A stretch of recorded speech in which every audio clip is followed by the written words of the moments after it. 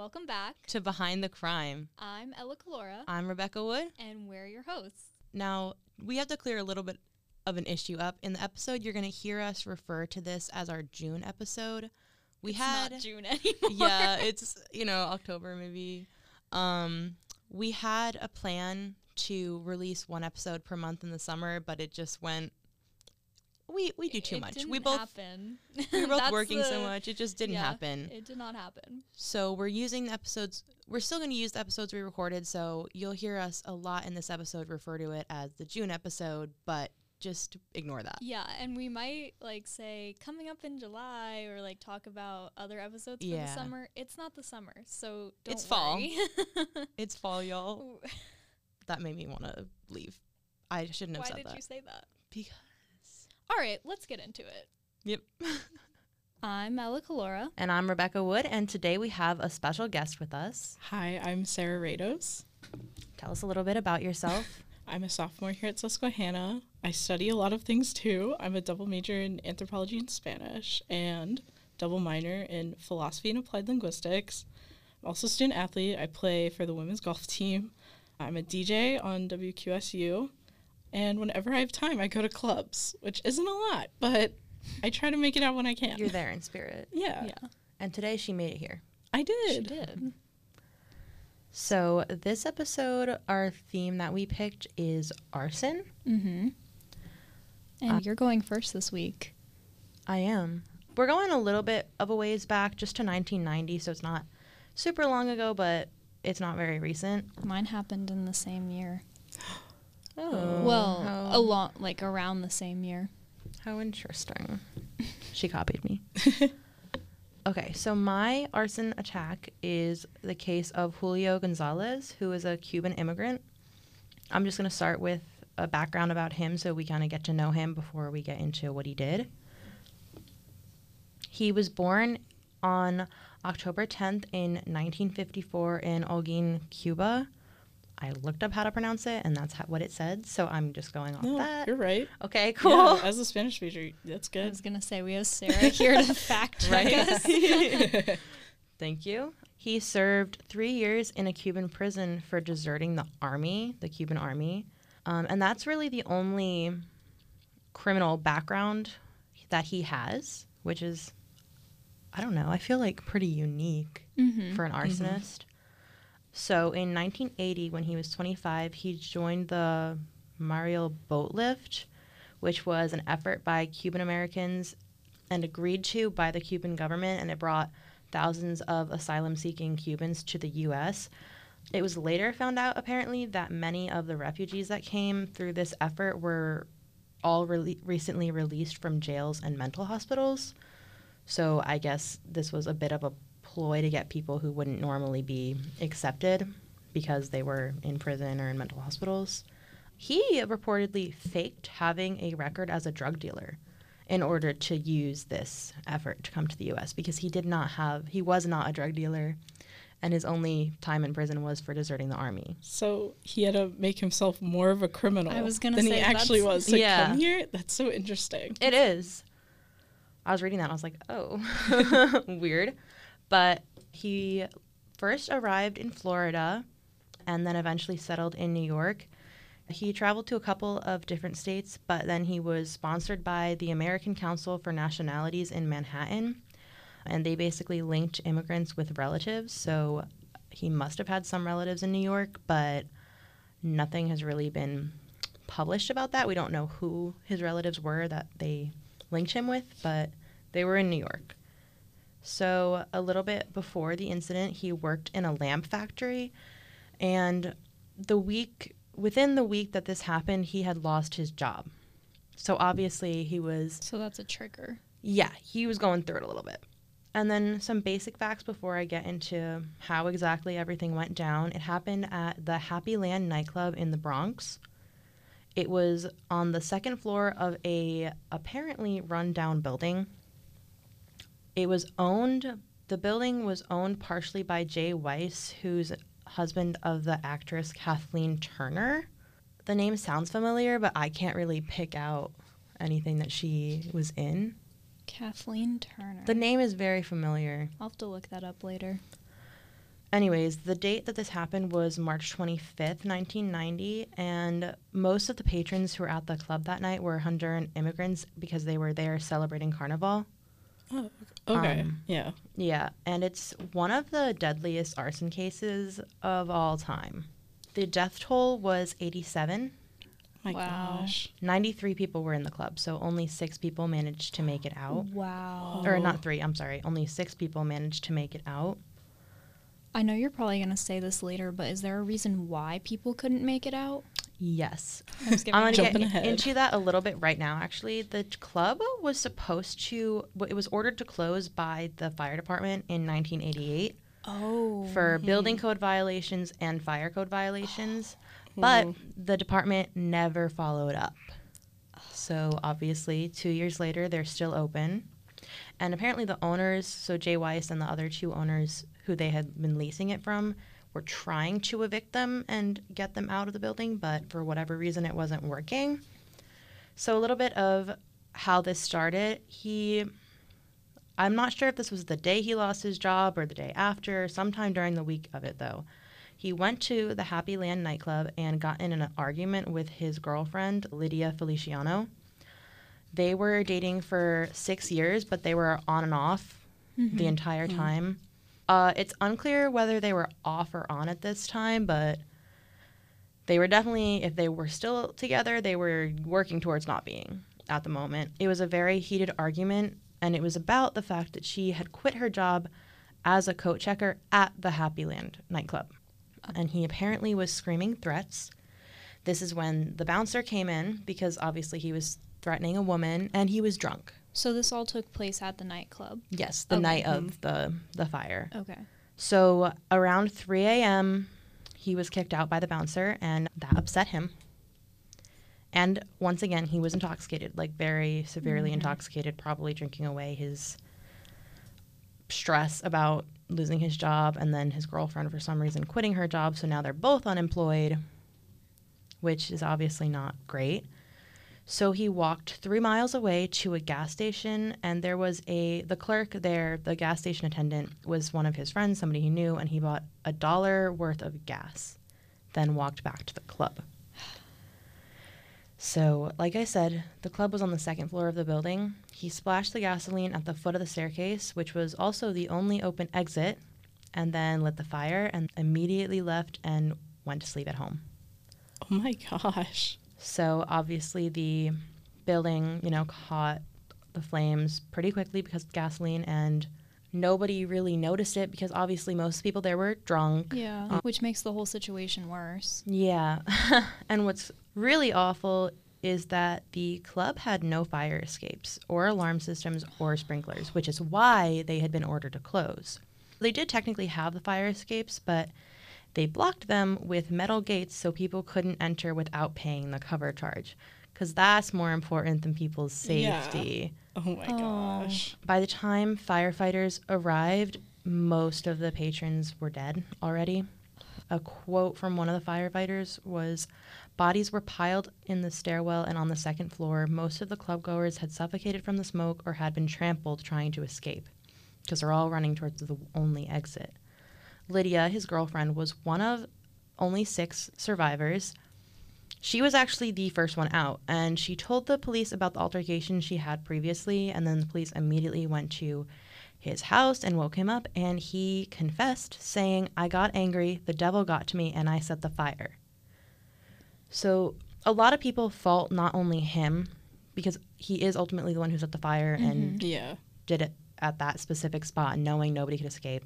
The owners of the club have been faulted because they blocked fire escapes and had no sprinklers and alarm systems. And the local government came under a lot of criticism because they were not enforcing the fire and building codes. Like, they had been told to shut down, but then never followed up. And I'm sure they knew that they were still open. Mm-hmm. Yeah. It was a pretty popular nightclub. I was going to say, there were a lot of people there. So it's not like it was a small little club where only like a few people went on a couple nights. Like there were 93 people, you said? 93, yeah. In the club? And they were celebrating, a pretty big holiday occasion. But yeah, so they came under a lot of criticism for that. And the other person who came under criticism was actually his girlfriend, Lydia, because she was the first one to escape. The reason that she was the first one to escape was because she was the first one to see the flames and then left. But she didn't say anything. Didn't tell anyone. She, in court, testified that she tried to tell people, but nobody listened to her. But She still could have... Who called the fire department? Nothing said. Because she... It probably wasn't even people in the club. It was probably neighbors and people lived because she could have at least called the fire department if people weren't listening to her. She tore down the gate on one of the exits, and that's how the other 5 people also escaped. So it's just weird to me that she happened to be the first person to see it. Mm-hmm. See, when you mentioned the altercation between them, I immediately wanted to ask if she made it out or not. Nope, she did. One of very, very, very few. Mm-hmm. It's kind of good that she made it out, though, because they might not have found out who set the fire for a while or at all. Yeah, because I don't know who the other 5 people who made it out were. I don't know if they were the bouncer or the DJ who Gonzalez had actually also assaulted that night. Mm-hmm. I don't know who the other survivors were. So you're right. They might not have been able to figure out as quickly who it was, because at that point he was at home in bed. But I'm sure they could have found out because he went to the gas station and he was, drunk. They probably could have traced it. I'm sure they would have, but it would have taken longer. Mm-hmm, yeah. So I have a quote from Turner, the wife of the owner, the actress, and she said, "The fire was unfortunate but could have happened at a McDonald's." And the thing is, I don't blame her for it because it's not her fault, but her husband, Weiss, why was it so hard for them to evict them? Like, I don't understand what the issue was. Mm-hmm. Yeah. Like, they couldn't simply have been squatting because they were also still actively letting people in and making money out of it. So I don't understand what happened. Weiss and the 2 other owners were brought to trial as well, but they were found not criminally responsible because they had tried to close the club and evicted the tenant, but the tenant just didn't leave. How hard did you try? Right? Yeah. Like, I just don't understand how 2 years after getting shut down, the local government did nothing to get them out, and the owners did nothing to get it out. Like, they couldn't even post things saying, don't go to this nightclub. Even if you can't close them, you couldn't, send out memos in the mail saying this is a super dangerous place, you shouldn't be going here, because I doubt all those people that were there knew. Mm-hmm. Well, because you go out to a nightclub, that's not what you're thinking about. No, you're not thinking like, oh, if I need to get out of this place quickly, do they have fire escapes, is there a back door? That's not what you're thinking about. Very, very limited people are thinking like that, you know. So I'm going to get into the trial. I didn't mention this before, but at the time of the crime, Gonzalez was 37 and he pleaded not guilty, believe it or not, which I don't understand how. But they basically declared that he was fit for trial after examining him and that he was sane. He was not insane, so there was no reason that he could plead not guilty by reason of insanity because he was sane. Mm-hmm. Here's a quote from an article I read that says, relatives and friends of the victims had packed the courtroom in the state Supreme Court in the Bronx to hear the sentence. Many carried snapshots of their dead family members. Though some said they were relieved that the long, painful criminal proceedings were over, many others said they wished for an even harsher sentence, meaning the death penalty. One specific woman was Maria Colon and her 2 kids. Her husband, Ramon, died, and she sat through the entire trial with a bouquet of violets and roses. And she said, "It wasn't enough. I wanted the death sentence. I wanted him to be there with the 87 people who died." Whoa. I felt like that last sentence was just very, very... Yeah. Like, I got goosebumps when I first read it. Yeah, that's heavy. Yeah. Justice Roberts is the judge who presided, and he sentenced Gonzalez on September 21st, 1991. He was tried for 87 counts of arson, 87 counts of second-degree murder, 87 counts of felony murder, and 1 count of assault on the club's DJ. He was found guilty for all of them, every single charge. He received 87 prison terms and the maximum sentence that was allowed for each count. So it was also the longest sentence that's ever been given in New York State. Oh, interesting. Still to this day. He was still to this day. Still, it's the long. I mean, when you hear how long his sentence is. Oh, okay. He was sentenced to 174 25-year to life sentences, which is a total of 4,350 years. Wow. Whoa. Which, obviously, he's not actually going to, spend that long there. And he didn't. He actually died in 2016 at age 61. He had a heart attack. I was going to say, that's kind of young. Why did he die? Yeah. I don't know. He just had a heart attack. There's a lot of interesting stuff that happened in the aftermath. The first two things I'm going to say are actually very, very upsetting. 90 children became orphans because of the fire. Oh, my 90? gosh. 5 of the victims were high school students. And the site, obviously, since then, it burned down basically completely, and it's been renamed the Plaza of the 87. And 3 different artists commemorated the event through music. So the song Sin of the City by Duran Duran is about this fire. Happy Land by Joe Jackson is also about the fire. You, Me, Him, and Her by Jay-Z is also about this fire. Those are all 3 popular artists. I was going to say, I recognized recognized all 3 of them. I know. Wow. I thought that was very, very weird when I was reading that. I was like, oh, interesting. So in 2015, he applied for parole because that was the first time he was eligible. But the board said, quote, that he would not live at liberty without again violating the law and that releasing him would be incompatible with the welfare of society. Thank God. Mm-hmm. Like, if they let him out when he's supposed to be serving over 4,000 years. Yeah.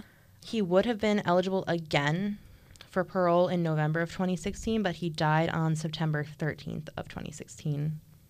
He died in Clinton Correctional Facility in Dannemora, which is upstate New York. It's a very, very heavy case, but that's pretty much... Did he ever, express, regret or remorse for it, or...? Well, he pled not guilty. Yeah. So I'm going to I think his confession was kind of a cop-out. I let the devil get to me. Yeah. That's saying the devil did it. No, you did it. Yeah. Mm-hmm. So I think he pretty much was just trying to cop out of it and then was like, I'm not guilty. It was an accident. I don't know. Mm. But it was clearly so intentional. Oh, you walked 6 miles total. I was going to say. At past 3 in the morning. Uh-huh. And then put it at the bottom of the staircase, which was the only exit. And his girlfriend worked there, so it's pretty likely that he knew that it was the only exit, you know?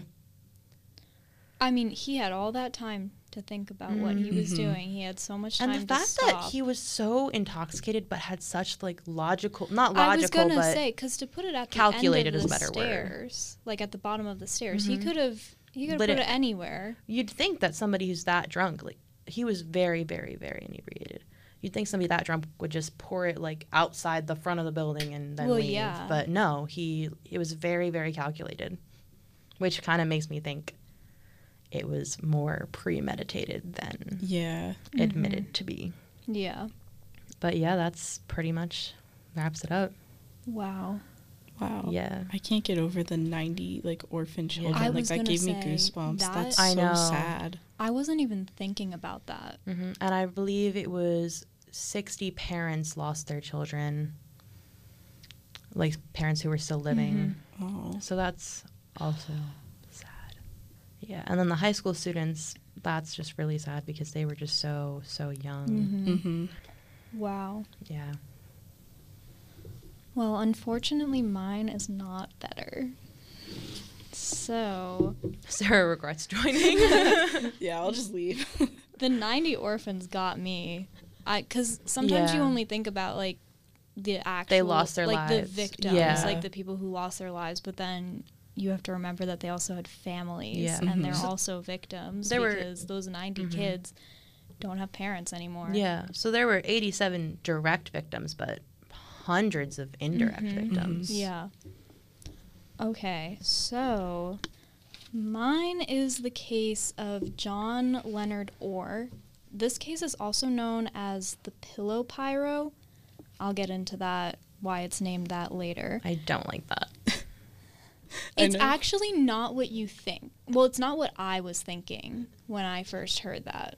Interesting. Well, did he, like, use pillows to fuel the flame? Well, kind of. I'll get into it. Yeah. I have to stop guessing. Okay, so Orr was born on April 26, 1949 in Los Angeles, California. He was one of 3 boys. His parents did divorce when he was young, and then after high school, he joined the Air Force. They both had a military background. Mm-hmm. Interesting. He was stationed in Spain for a while, and he married his high school girlfriend at the time. Then, shortly after, he moved to Montana. And then, in April of 1971, he was honorably discharged from the Air Force. I couldn't find out exactly why he was. I have a couple suspicions, but I'll get into that in a minute. Mm-hmm. So then, he returned to LA and applied to 2 police departments and 2 fire departments. During this time, he divorced his wife after he had 2 daughters with her. So he actually was able to test for the LAPD, and he passed all the tests except for the mental examination that they did on him. He did not pass. So that's the first red flag. Mm-hmm. So then... I'll keep count. That's 1. Mm-hmm. He also tested for the LA Fire Department, but he struggled with the writing test and some of the physical stuff, so he was also denied there. He became very desperate to become a firefighter. Like, he wanted to be a hero. He was definitely already an arsonist at this point. There was no... I'll get into that later. I'm ready. Oh, wow. You keep skipping ahead. Becky, stop. Spoilers. So then he applied to the Glendale Fire Department, and he was eventually accepted there in 1974. Now, at the time, the Glendale Fire Department was at the bottom of the LA County pay, so that's probably why he got hired, because they weren't... If he wanted to be a firefighter so bad, he could have just been a volunteer. Just saying. I don't know. Just saying. You have a point. You do have a point. So he studied fire science at a local college right after he was accepted, and he also worked at a 7-Eleven and a Sears store doing security when he first started off. Mm-hmm. So at the Glendale Fire Department, he earned a carry permit, he applied to become an arson investigator, and he eventually attained the rank of captain. Whoa. So now we're going to skip a little bit to when this first started happening. So it was in Glendale, California, which is said to be one of the safest neighborhoods in America, but... Till he got there. Well, actually, it also has a dark past because the Hillside Strangle murders, yeah. which happened in 1970. Yeah. Right. So, right, but it's the safest count. Okay. Oh, yeah. That says a lot. Yeah. It does, actually, yeah. And it's still considered one of the safest neighborhoods in America. But is it? I don't know.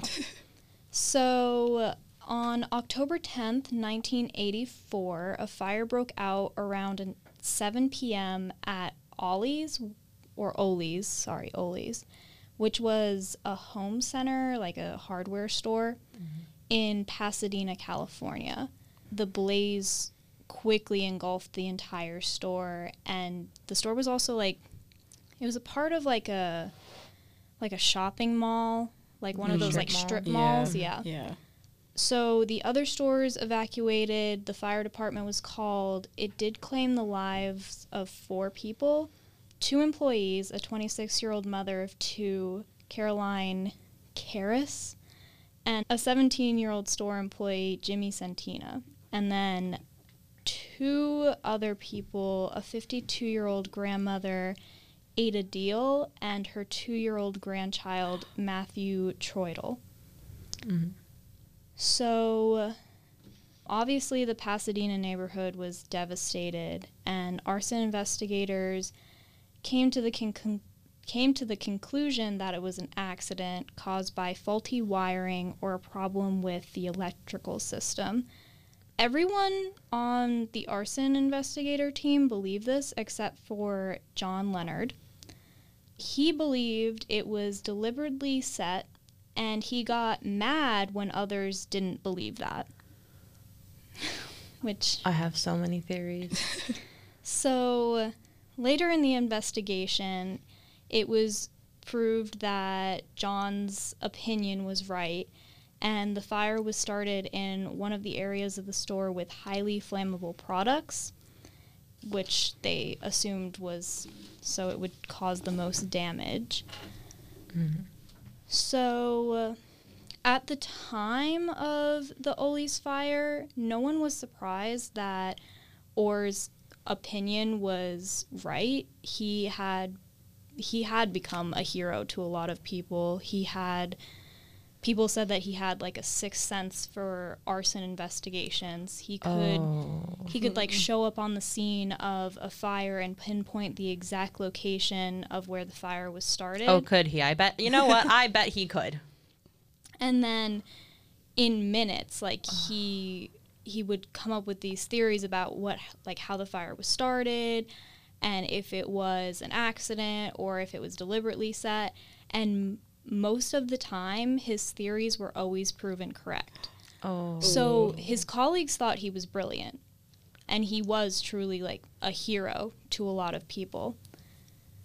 See, it's hard to hear that, knowing that he at least set a fire, you know what I mean? Because we know he was an arsonist at some point, so hearing it, I'm just like, oh. Mm-hmm. Okay. No one at the time was charged for that fire, and it kind of was forgotten. So then in 1987 in Fresno, California, there was a conference for arson investigators. And during and after this conference in a nearby town of Bakersfield, there were several suspicious fires that were ruled arson. Marvin Casey, the chief of Bakerfield's fire department, became very suspicious. They found a piece of a notebook paper which was used to create a timing device, and there was actually a print on it, but at the time they couldn't get a print off of it, and there was like no matches in any database that they looked through. And at this time, Casey did think that it could be one of the arson investigators at the conference, but he couldn't prove it. So then 2 years later, in 1989, in Pacific Grove, another conference was being held for arson investigators. That's basically just an arsonist conference at this point. Yeah. Mm-hmm. And more suspicious fires happened. And he was at both? Around the time of these conferences. I'll get there. Don't worry. So I am worried. Now Casey, the captain of the fire department in Bakersfield, was very convinced that it was one of the firefighters at the conference. So he did compare the attendees from both of the conferences, and he came up with a list of 10 possible suspects.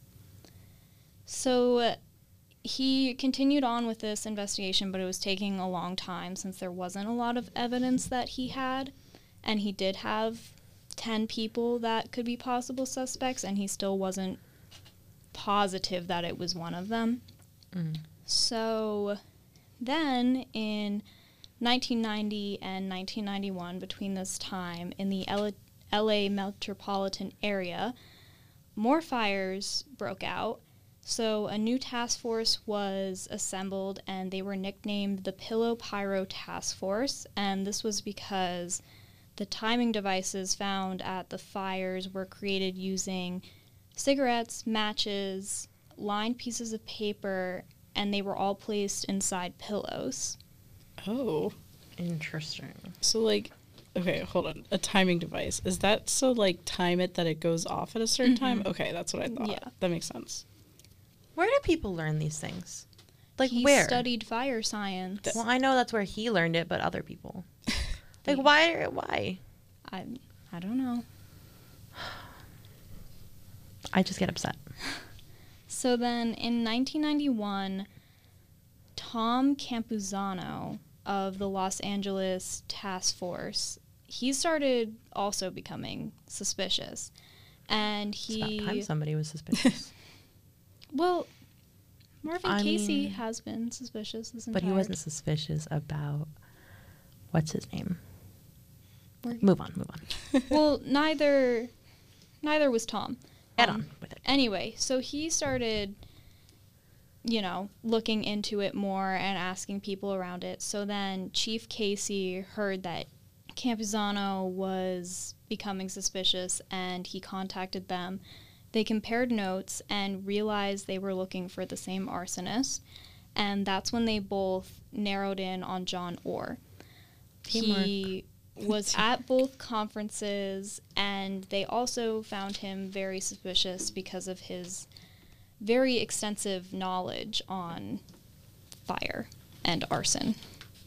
Mm-hmm. Mm-hmm. So then they were able to match the fingerprint to John Orr, but they still wanted more proof since it, the paper could have come from anywhere, and since John Orr was in the area, they wanted more proof. Yeah. So they put a tracking device on Orr's car. The first one he found and removed. So then they placed a second one on his car, and it showed him at another suspicious place where a fire happened.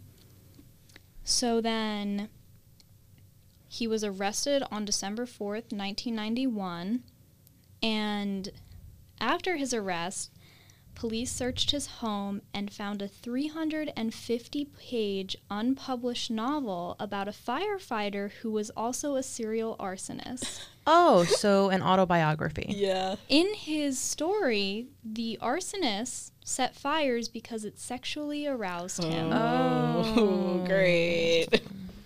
And the fires in the book were eerily similar to the ones that happened in real life. Autobiography. So the Ole's Home Center fire, in the book, he wrote that there was a fire at a Pasadena hardware store, and 2 of the victims in the book were a woman and her grandson. In the book, this gets a I just little... don't get it. Why would you do that? That's so incriminating. Well, this gets worse. Oh. Just wait. She put her hand up at me. I would Just like wait. you all to know. She paused me. So, in the book, this grandmother was going to take her grandson out for mint chocolate chip ice cream after going to the hardware store. In real life, the only person who knew that information was the grandfather, who was at the store at the time and barely escaped. And the only firefighter he spoke to and told that to was John Orr. So he's an idiot. How did he go this long without getting caught? He's documenting it. The problem is people don't look at firefighters as quickly as they should, but in reality, it's not that uncommon for firefighters to be arsonists. No. It's unfortunately very common. Mm-hmm. So and have a hero complex. Yeah. Like this guy did. Orr always said, and to this day, claims that the book was a work of pure fiction, and he based the arsonist off of arsonists that he had arrested in real life. And he said any similarities were just coincidence. Right. You kind of just have to laugh at that. He's just creative writing. Yeah. Like, I mean, sometimes there's no denying it. Just do the stupidest things. Like, I don't understand how you could be so smart about fire, but then so stupid. Mm-hmm. Like, you knew exactly how to do this for how many years, how long without getting caught. You knew how to make a timing device. You knew exactly what started a fire. You knew exactly the right place to do it in right time. But you're not smart enough to not document it. Mm-hmm. Yeah, I feel like or it's more of a to realize you're thing. being tracked for a second time and then still set a fire. Yeah. Yeah. I mean, obviously, it's kind of a compulsion. Yeah. But I'll just never understand how, like, they can be so Like, criminals can be so skilled at doing something so awful, but then be so stupid. Be so stupid about it. Yeah. I mean, I'm glad they are because it gets them caught, but I don't understand it. Yeah. Because I don't understand how they don't get caught sooner. Yeah. Yeah. Continue. I'm ready. So, at this time, the finding of this book wasn't put out to the public because they wanted to use it for courts. So, people were really split. A lot of people believe that he was innocent because he was an arson investigator for years. He served as chief of the Glendale Fire Department. He was a mentor and trainer to a lot of newer firefighters, and he made training videos for the fire department, so people were really distraught about it. His 2 daughters believed that he was innocent, and Lori, who at the time was 17, testified on his behalf at trial. Prosecutors and the jury did not believe him. No one believed him. Good. No one that mattered believed him. No. So then... You can't fault his daughter, though. I mean, you can't look at your father and think he'd be capable of that if you knew him for so long as something, as a hero. But that's the problem. He had that superiority complex. Yeah. So then in July 1992, he was convicted of 3 counts of arson. March of 1993, he pled guilty to 3 more counts in a plea bargain to reduce charges against him. And then in June of 1998, he was convicted of 4 counts of murder, and he was sentenced to life. He still says that he is innocent of the Ole's fire. He still claims to this day that he is innocent. No. And Lori, at first, she believed that he was innocent. And she actually believed that for a long time. When she was 23, she testified again at his sentencing hearing to help him avoid the death penalty. But then in 2018, she did an interview with an arts and entertainment writer, and she said that she gradually realized the truth and remembered seeing matches, paper, and cigarettes in his briefcase, even though he didn't smoke. She also said that a relative, after he was arrested, once told her that Orr confessed to starting brush fires when he was younger. Called it. Which isn't totally confirmed because I couldn't find that in a lot of places, so I'm not sure if that was an actual thing or if the relative was trying to convince her that even if he it wasn't true that that person caught him or he confessed, he definitely was doing things like that. Yeah. I would assume. Yours is different than mine, where mine had no history of being an arsonist. He really was just an evil person who used fire as his weapon. Yours, this guy, he's an arsonist, like through and through. Yeah. So then she eventually did read his novel, which convinced her fully that he did it. I can't even imagine. And she wrote a book about her experience with having a loved one who she thought for years was a hero and then turned out to be a criminal. So she wrote a book to help other people who it probably are helped in the herself same situation. too. What about the other daughter? Or is she just not really out there? Her name is Carrie. She's older. She never testified on his behalf, but... She was older, so she probably, had a bit of an easier time accepting the truth. Yeah. She didn't... She probably kind of wanted to remain neutral. Yeah, she didn't, it. put herself in it like Lori did. But she still thought that he was innocent when it first happened. Yeah.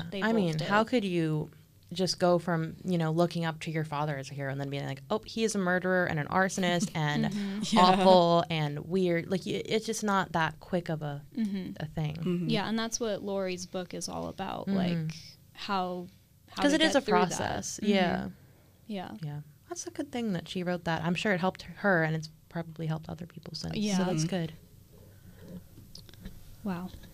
So sorry that was so heavy, Sarah. Yeah. I'm assuming his book never got published. No, his book was never published. Good. Yeah. It was called Points of Origin. Points of Origin. Wow. Oh, because Points of Origin of the fire. Yeah. Oh. And I don't believe... he's so clever. I don't believe it was ever published. I really hope it was never published. But, I mean, how common is it? You know, prisoners publish things from there all the time. Yeah. Which is weird. I don't think he did. He is still alive. He's 73 years old. But he will remain in prison for the rest of his life. Good. Yeah. Well, it was probably just like a pride thing. Like, I feel like a lot of criminals, like, unless they're like, that was his version super of intelligent. A trophy. Yeah, it's like, oh, look at all this stuff I've done, and no one knows I've been doing it. Like, I'm so smart. And he cool. probably, in a weird way, did want people to know. Yeah, especially if he did, like, if like he started that fire at that hardware store, he's the only one to say, like, oh, someone did this. Like, maybe he wanted to be found out. Like, I don't know. I just think he wanted to be. He just wanted attention. He wanted to be a hero. Like, and for a while he was, which is really like feels weird. You know what I mean? Like the whole time you're reading it, because I knew he was an arsonist. You're telling me all his history, and it just makes everything he did so weird and tainted. Because it was. Yeah. Oh, well, that's pretty much all we have. Yeah, thank you guys for listening. Thank you, always. Sarah, for joining us. Of course. Thanks for having me. You were great. Thank you. Don't forget to follow us on our Instagram. At behind_the_crime. And our Facebook page. Which is just behind the crime. No underscore needed. Thanks, Facebook. So true. Tune in next month for our second episode that will come out over the summer. We're doing some pre-recording so we can still get some stuff out. But unfortunately, it'll only be once a month. We're just a little busy with finals. Just a little bit. Yeah, but you'll have 2 more episodes from us throughout the summer, and then we'll be back to our normal every other week schedule. Yeah. Okay. Thanks for listening. Bye. Bye.